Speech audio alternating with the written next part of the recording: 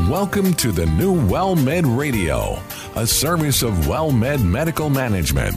Over the next half hour, WellMed Radio will educate you about the health and wellness of adults everywhere. Co-hosts Dr. Joshua Beck and veteran broadcaster and attorney Ron Aaron will share information to improve your health and well-being. Here are Ron Aaron and Dr. Joshua Beck. It is always so amazing when he says that because, indeed, here we are. I'm Ron Aaron, along with our co-host, Dr. Joshua Beck. He is a primary care physician with WellMed. You find him at the WellMed Clinic located at Loop 410 in Centerview, and he's board certified in family practice. And we're delighted once again to have you here and to follow up on a topic we talked about last week, and that was screenings. And we talked about prostate, we talked about breast cancer, we talked about colon cancer, but we didn't get to the issue of women and pap smears, and we're going to welcome our special guest today, Dr. Carlos Porter. He's with Porter Medical Associates, which is part of the WellMed Network. He's a graduate of St. Mary's University with a bachelor's degree, attended the University of Texas Health Science Center, now Texas Health in San Antonio, where he earned his medical degree in 1993, completed his family medicine residency through the University of Texas Health Science Center, and that program he completed in 1996. And it's great to see you. Thanks for coming in. Thank you for having me. I asked you off the air if you had kids to speak in a voice that's loud enough for them to hear. How many kids do you have? I just have one. One's a lot. One is a lot. Speaking as someone who has three little ones, and you're doing okay too, I've Dr. got Beck. a couple. Yeah. No, Yeah. the one 8-year-old that I have is definitely more than. Oh yeah, More than they enough. keep you going. She does. Yeah. We've got an 8-year-old little girl as well, and I've got two little boys. They're nonstop. So we talked last week about the whole question of screening tests, and one that is done and still recommended for women is a pap smear. Tell us about that. That's right. Pap smears are recommended, and we've kind of gotten away from what the term of the annual type of exam is. Both the American College of OB-GYN and the United States Preventive Service Task Force, which basically sets all the guidelines that we follow as practitioners. So back in the day, somebody was 19, they were pregnant, they got a pap smear, and that's wrong. We don't do annuals anymore like that. Pap smears start at the age of 21, and then regardless, we do them every 3 years till somebody's 30. And obviously, if something is abnormal, then we're certainly going to investigate a little further.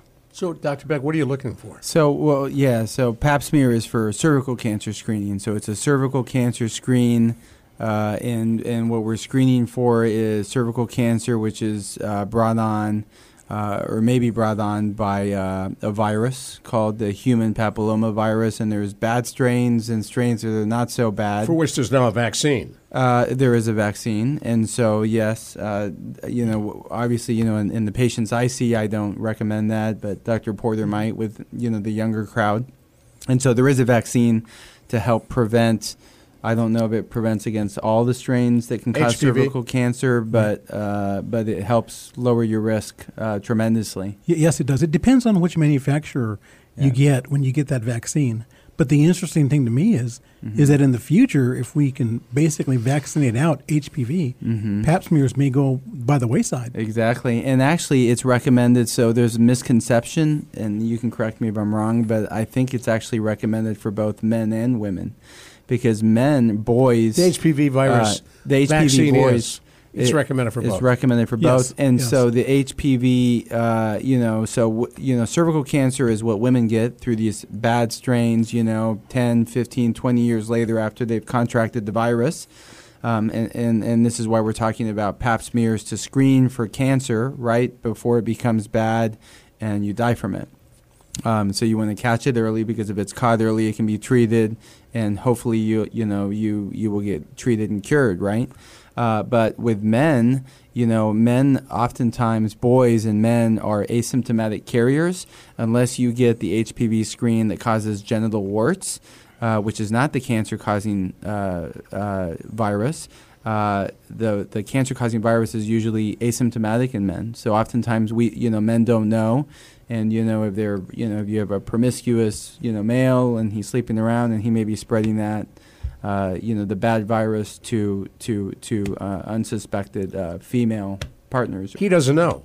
He doesn't know. He never knows. He never knows. Yeah, and so that's the whole reason that Pap smears exist, is to screen for these, viruses that have attacked the cervical tissue, and have changed the cellular structure to predispose people to get cancer. Exactly. Now, can you test men to see if they're carrying the HPV virus?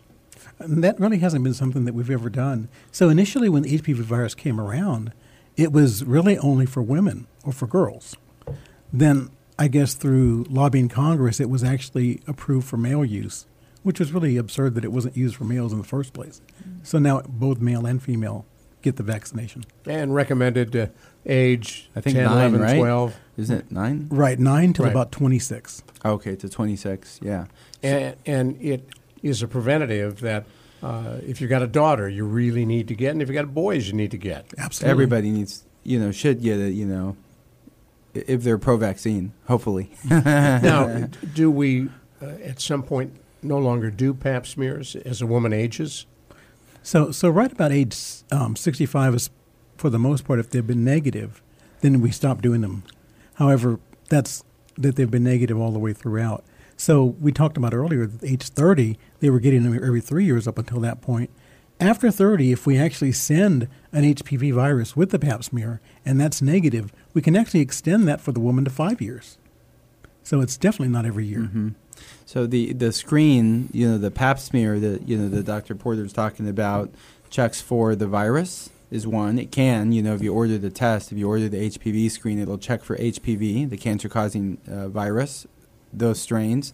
It also checks for atypical cells, which could be suggestive of, early cancer, or maybe something that you want to do more frequent Pap smears on for cytology, right, which is to look for those bad cancer. Right. And then also it's just an exam where you're looking, right? You're looking at the cervix, and you're looking to see if there's a growth or friability, or maybe there's an infection. What does friability mean? Irritation of the cervix, of the mucosa. Mm-hmm. Kind of imagine wet toilet paper. Yeah, that's the best way to think of friability. Okay. Yeah, and so you want to look for that. So let's just say there's a female, you're doing the pelvic exam, not because you're doing it for screening, but you're doing it because they're having pelvic pain and they have some cervical motion tenderness of the cervix. Then that might allude to a infection, which would be different from our discussion today. But yes. Anyways, you're looking, He's Dr. Joshua Beck. I'm Ron Aaron. Dr. Beck is our co-host here on WellMed Radio, and we are talking with Dr. Carlos Porter. And Dr. Porter is talking today not only about Pap smears. We wanted to shift gears and talk about something called a DEXA scan, and we're going to find out what that is. So what is it? So a DEXA scan is basically an X-ray. So it's dual X-ray absorptometry. So it's a way for us to look at the bones and to basically tell how thick they are. And we get a number, and that number gives us an indication of whether we're dealing with a normal bone, we're dealing with a thinning bone, or actual disease, which is osteoporosis. And when we think of osteoporosis, rightly or wrongly, we often think only of women. Well, yes, but men can have osteoporosis too, particularly men that are treated for different diseases or men that are on chronic steroid use for lung disease. So they too can have osteoporosis. Yes, absolutely. And you mentioned thinning of the bones. How do you prevent osteoporosis? And then how do you treat it if you're diagnosed with it? So the best way to treat osteoporosis, or I should say to prevent osteoporosis, is going to keep an active lifestyle, lightweight training, and adequate intake of calcium. So an adequate intake of calcium is about 1,200 milligrams of calcium a day. What I tell my patients is that most of the products that are available are 400 milligrams, and I tell them to take 2 a day at different times, and they'll get the rest of their calcium from their diet for the most part. And you can get it from milk. What else? You can get it from milk. You can get it from cheese. Matter of fact, even bread nowadays is fortified with calcium. And vitamin D. Vitamin D is also usually recommended for because to help strengthen the bones for the same reason. And most of us are low on vitamin D. Yeah, I was going to say the majority of my patients, I'm low in vitamin D. And sunscreen is the reason. Yeah, and so the problem with that, too, is that, it depends on the vitamin D. So we get synthesis of vitamin D through our skin through being out in the sun.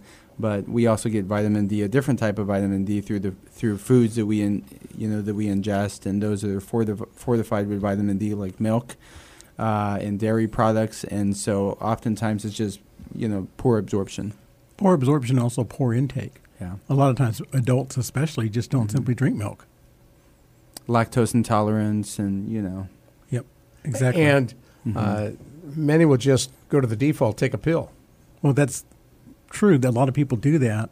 And oftentimes, if we have to check somebody's vitamin D level and the vitamin D level is low and there's really no other way to get them to supplement the vitamin D, right, we do prescribe vitamin D to patients. When you think about osteoporosis, the stereotype is a woman who's hunched over, looks very frail. Is that typical? Nowadays, that's not as typical as it had been. Fortunately, we have a lot of good procedures that our orthopedic friends and our interventional radiology friends can do for us nowadays to stop that from happening. So an interventional radiologist does what? An interventional radiologist doesn't just read x-rays and films. They actually do procedures on patients. And in this case, they do something very similar. Think of a ramjack for somebody's foundation that's falling in their house. They would actually do the same thing for a vertebrae or one of the backbones that has started to fall because it's degrading because of osteoporosis. So that's like really severe osteoporosis, if it's more advanced, and that might fit the description of somebody that fell because they have osteoporosis and they're more at risk of breaking things, So the DEXA screens that we do, they usually check the hip and the spine, the lumbar spine and the hip. Sometimes they can check, and the femur, of course, which is the long bone, your long leg bone, right where your hip starts that goes down to your knee. That's called the femur. And so we screen those for osteoporosis. But if somebody has really bad osteoporosis, sometimes it's so bad that we can have patients, and I'm sure Dr. Porter has as well, that will bend over and then they'll get a fracture. They bend over to pick something up, and then all of a sudden they get this tremendous back pain. It's horrible. They come in, they get the X-ray, which may or may not be abnormal, and then you may send them for a more detailed imaging study, like an MRI, because their back pain persists. Maybe you tried conservative treatment. Unless you really, really know what you're looking for, right? Sure, absolutely. If you know what you're looking for, they've got pinpoint tenderness to their spine, then you're probably, pretty sure that it's a broken vertebra. But sometimes it can be that bad, and so that's why we like to educate the patients on exercise and proper nutritional intake to prevent this. And so we know osteoporosis stems from, in both men and women, a lack of hormone. So we'll talk more about this in just a minute. He's Dr. Joshua Beck. I'm Ron Aaron. You're listening to WellMed Radio with our special guest today, Dr. Carlos Porter. He's with Porter Medical Associates.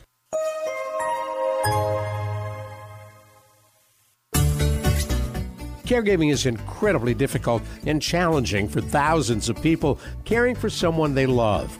It's a job that is demanding and often feels as if it's never ending. Caregivers feel alone and lonely. That's where Caregiver SOS On Air comes to the rescue. This half-hour weekly program features nationally known gerontologist Carol Zernial and attorney and veteran broadcaster Ron Aaron. Ooh, that's me.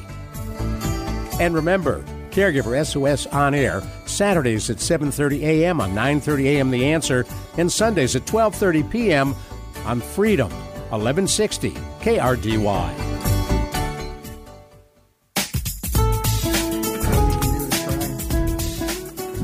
You're listening to WellMed Radio right here on 9:30 a.m. The Answer. I'm Ron Aaron. Our co-host is Dr. Joshua Beck. He is a family practitioner with WellMed. You find him at the WellMed Clinic at 410 in Centerview. And our guest today is Dr. Carlos Porter, graduated from St. Mary's University and earned his medical degree here at UT Health. And we're delighted to have you here. Thank you for having me again. Now, we've been talking about osteoporosis, and I had mentioned off the air, and this isn't telling any secrets out of school because she's mentioned it, when my previous co-host, Dr. Cora Juke, who's earning her doctorate now in nurse practicing, has a grandmother who is so fragile, Cora would say she'd roll over in bed and she could break a bone. Wow. And you see that occasionally? Well, we don't see it very often, thank goodness. But you do see that. That's very severe osteoporosis.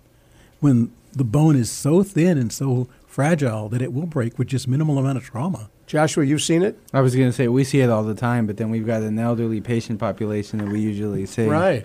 So yeah, it's not uncommon, And sometimes, they don't even know. You'll get a routine X-ray, and then maybe they had minimal pain at the time that it was fractured years ago, and we'll see evidence of old vertebral fractures on X-rays. Wow. Right, those are usually the wedge fractures that we find just when we're looking for something else, where it may be X-raying them for back pain, and we find this, and it's like, oh, by the way, we need to probably do a DEXA scan on you. Exactly. And you were telling me off the air that there are medications that can strengthen bones? So medications range all the way from tablets to injections. So most of the tablets are geared toward letting the bone not get destroyed. Everybody's bone normally turns over, just like every other cell we have in the body. Turns over meaning? Meaning it renews itself. You ever burn your tongue, this tissue comes back over the next day or so. Yeah, that's amazing with tongues, because occasionally I'll bite my tongue.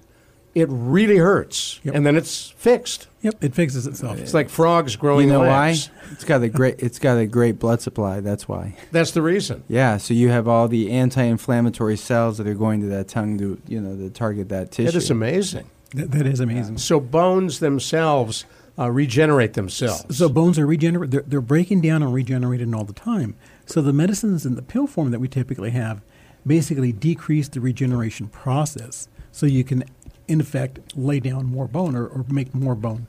Slow it down. Exactly. All the way to actual injections, which are tremendously expensive, and they're injections that are daily.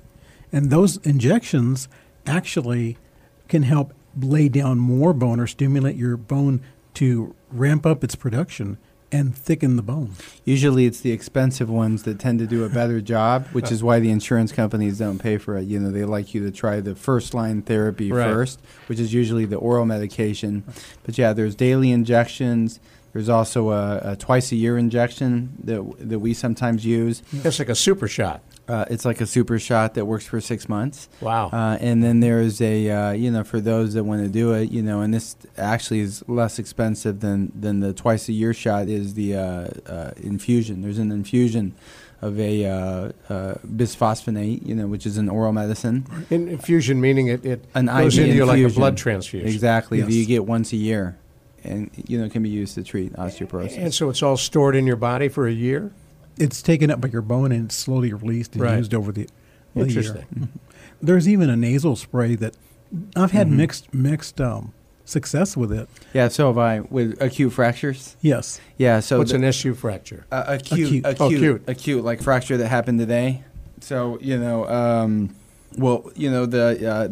guidelines that we review, to try to keep up to date with practices, and one of them actually says that for acute fractures, at least that's why I prescribed it, for acute fractures of the spine, and somebody's in pain, maybe they're already on narcotics because they've got some other issues and this isn't covering the pain, or maybe they can't take narcotics or can't take other kinds of pain medicine for various reasons. Right. So sometimes, you can use this as a means to help slow down the pain so that maybe they don't have to get certain procedures like vertebroplasties, which is where you cement the fracture, to the vertebra above it.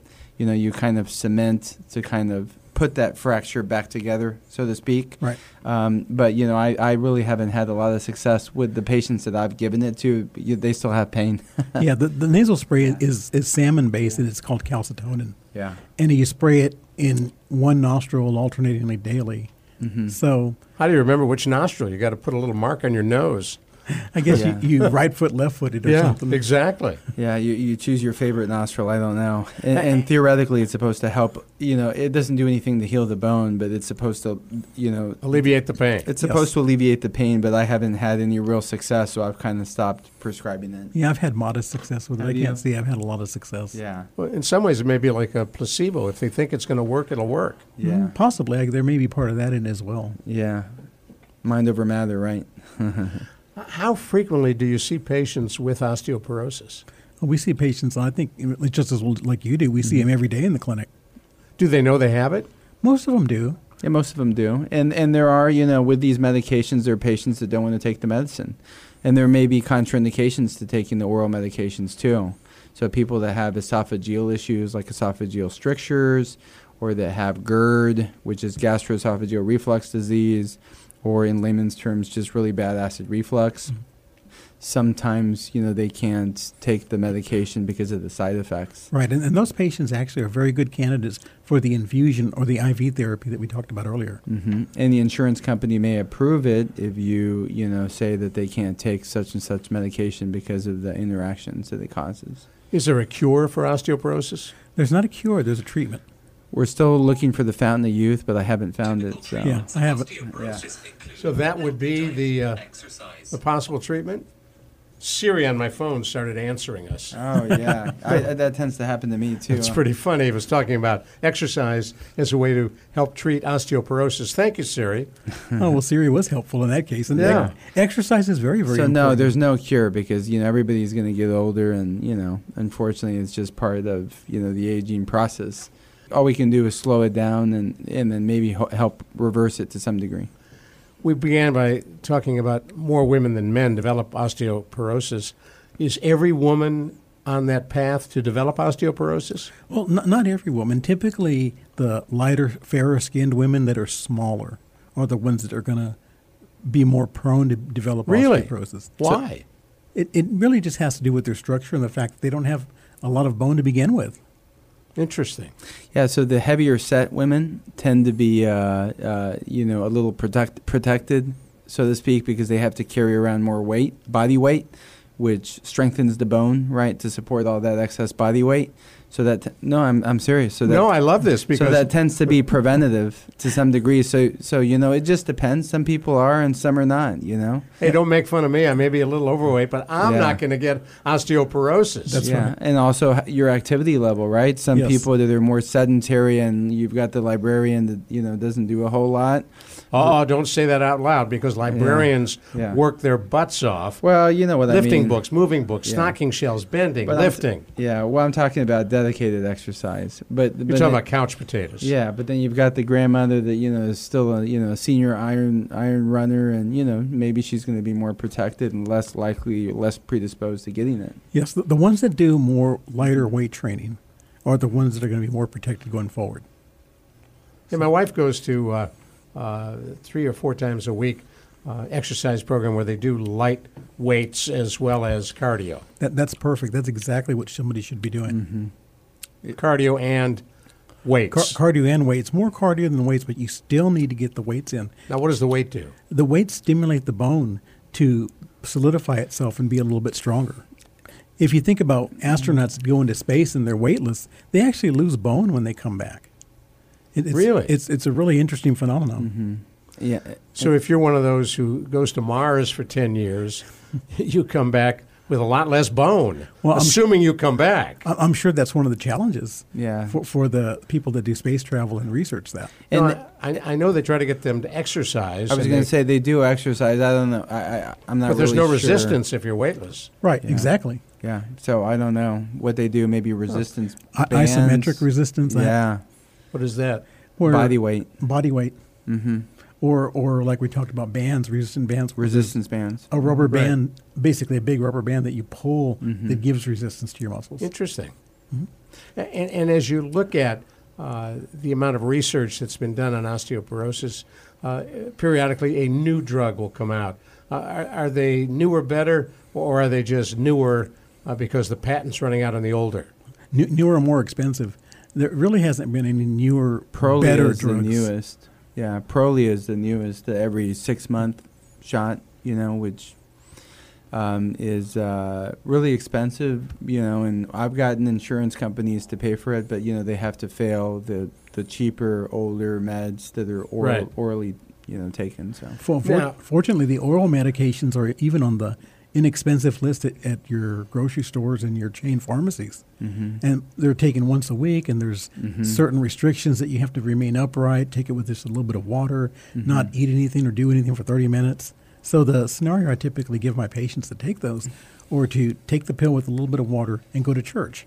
When you get done with church, then you go have a good meal. And that seems to work well for most of them. I like that. Yeah. Then, of course, if that fails, or like we talked about earlier with stomach issues, then we have to go with the infusions like the Prolia simply to go around the stomach and not have to use that. Got about 30 seconds left. I want to thank you for coming in. And if folks want to get a hold of you, how do they do that? Our office number is 341-9614. We have clinics in the Westover Hills area, Medical Center area, downtown San Antonio, and New Braunfels. And actually, we're opening up a Northeast San Antonio clinic in the Forum area. Oh, that's cool. Yes. That is such a hot area, the Forum. There's a big need over there, I guarantee you that. I'm sure. It's called marketing. Good for you. I like that. So, Dr. Porter, thank you for coming in. It's been great talking with you. Thank you for having me. We appreciate you coming on WellMed Radio. Joshua Beck, we put another one. In the old days, you would say in the can, but there are no cans anymore because nothing is on tape. Thank you. We'll do it again next week. I'm Ron Aaron. Thanks for listening to us on WellMed Radio. Thank you for listening to WellMed Radio, a service of WellMed Medical Management. We welcome your emails with suggestions and comments on this program at radio@wellmed.net. And please be sure to tune in next week for another edition of WellMed Radio.